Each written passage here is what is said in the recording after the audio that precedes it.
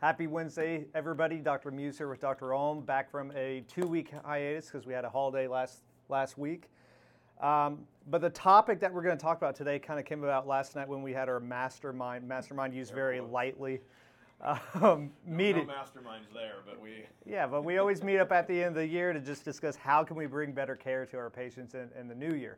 Something that we talked about was, well, we need to get the word out that we treat things other than the spine. This being a chiropractic clinic, oftentimes it's thought that that's all that we work with, but in all reality, we work with anything and everything that moves on the body. Yeah, if it's, I always tell people if it's a mechanical issue or has to do with the musculoskeletal system, so that could be a joint, that could be a muscle, that could be a ligament, a tendon. If it's musculoskeletal or it's mechanical, then usually we can have pretty good success with it. Yeah, and actually, before we move on, there's something that I have to say. Uh-oh. And announce, because this is a perfect time since we're talking about extremities and treating all these sports stuff. Yeah.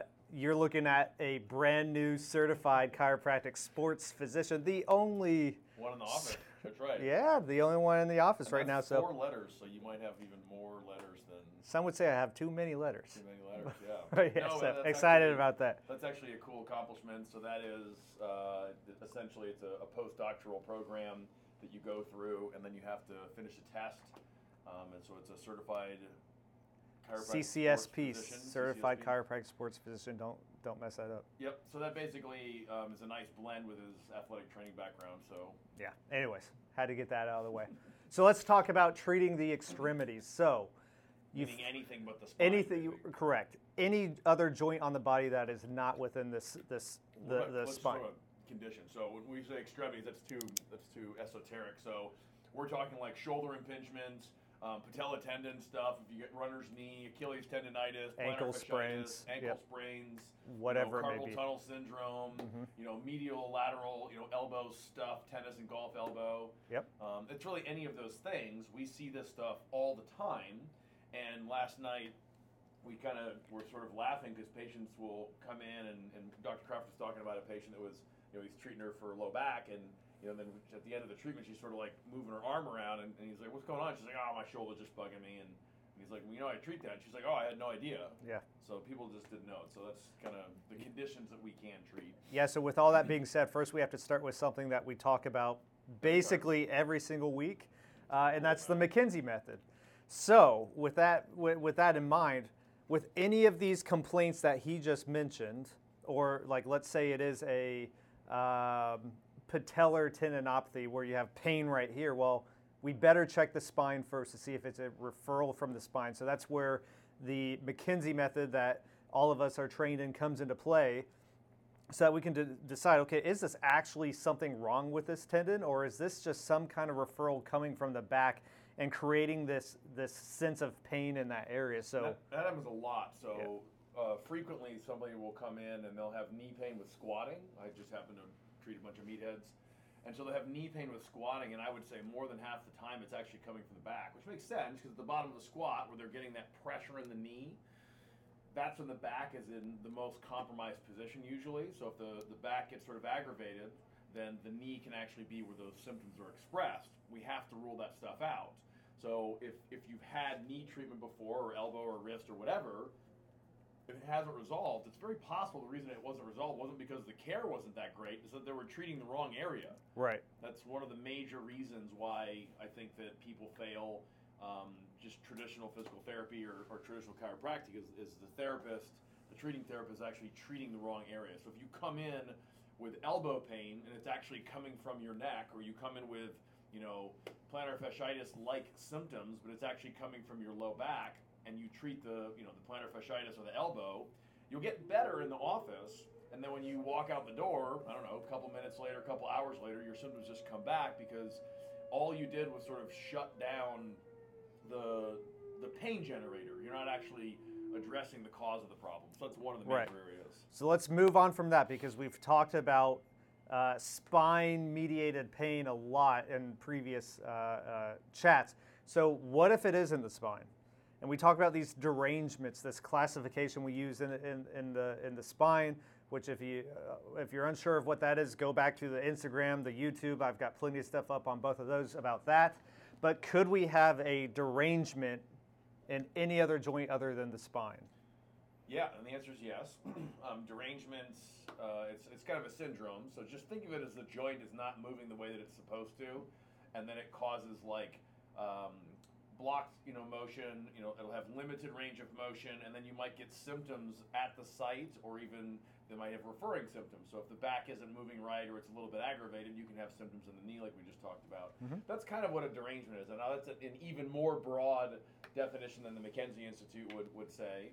But the way that I think about it, and the way that I explain to my patients, if they come in with medial elbow pain, and we do some repetitive motions like repetitive extensions, and that clears the elbow up. To me, what we're doing is we're sort of just gently but ballistically mobilizing the joint repetitively to restore normal movement. And once it can move the way that it's supposed to, then the joint acts and behaves like it's supposed to. There's no symptoms, there's no tightness, there's no achiness or anything like that. Right. All because we've used, in this case, McKenzie, to mobilize the joint to restore its optimal function. Right. So then that kind of leads into the next thing we're going to talk about.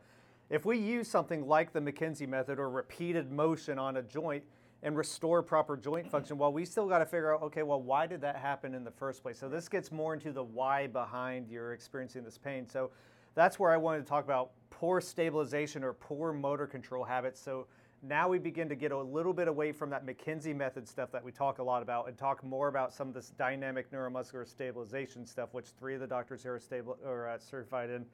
One of them and then I will be certified at some point, hopefully. But yeah, I had to bring myself back down. I got on him though. Yeah.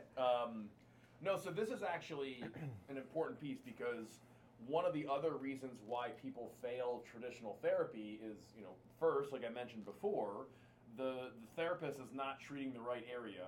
But number 2 is that the treatment plan is not tailored specifically to the individual, and we've harped on this a million times over the course of the past couple years. But when we go through and do an exam, if we're trying to figure out, like, well, what is the problem with the elbow, or what is causing the elbow dysfunction, then we're able to tailor the treatment plan specifically to the patient. So we, of course, use that in the spine, but it applies exactly the same way if you're treating an ankle, or a wrist, or, a shoulder. It doesn't matter. You have to go in, find not only what is generating the pain, but what is the source of the problem, and then tailor the treatment plan specifically to that. And one of the big areas that we tackle, and it's particularly at the end of the treatment, we're really trying to get that function improved, right? We've already gotten them out of pain at this point, but the job is not done because we haven't improved or restored optimal function, which is the goal here. That's where the stability piece comes in. And by stability, we just mean control, right? Are you able to properly control your joint as it's going through movement? And if you are, then it's going to move the way that it's supposed to, and it's not going to sort of bark back at you with symptoms. Yeah. Yeah, so far we've talked about some functional stuff, these derangements, which is somewhat more of a functional classification we'd use. Poor motor control or stability is a functional thing that we discuss.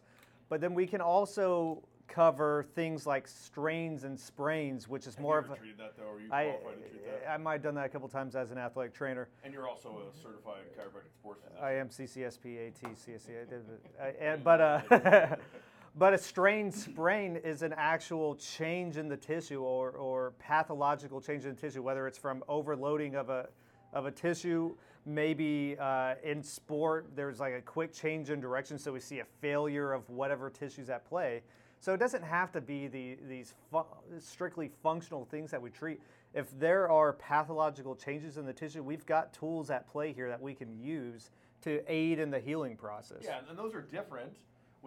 There's usually going to be a functional component to something like that, but then in that case you have structural damage to tissue, and that takes time. There's a healing process. If somebody comes in and they pulled their hamstring and they've got like a big bruise in the hamstring, meaning that there was significant bleeding in that area, well, we have to address that first, but then we also have to be thinking, well, why did that pull in the first place? I mean, if it was something weird like their foot got locked and then they got hit from behind, okay, that's fine.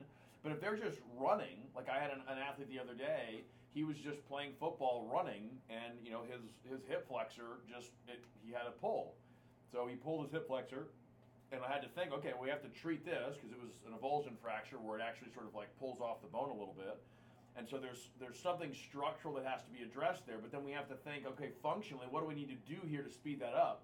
What we ended up doing was improving his overall hip function, reducing the tightness in that hip flexor, and then going after his central stability so that he has better motor control over that hip, so that the next time he's playing football, it's not going to just sort of pull again. Right, and I would even argue in some of these freak accidents, like you mentioned, like if a foot gets caught, well, in the presence of pain, function changes, so we need to restore proper function. So even if it's just one of those freak accidents, I still need to go in and make sure things are operating in an optimal manner once I want to get them back out to play, because the number one cause of injury is previous injury. So that should say a lot in terms of maybe we're just not doing a great enough job in terms of restoring proper function in these individuals.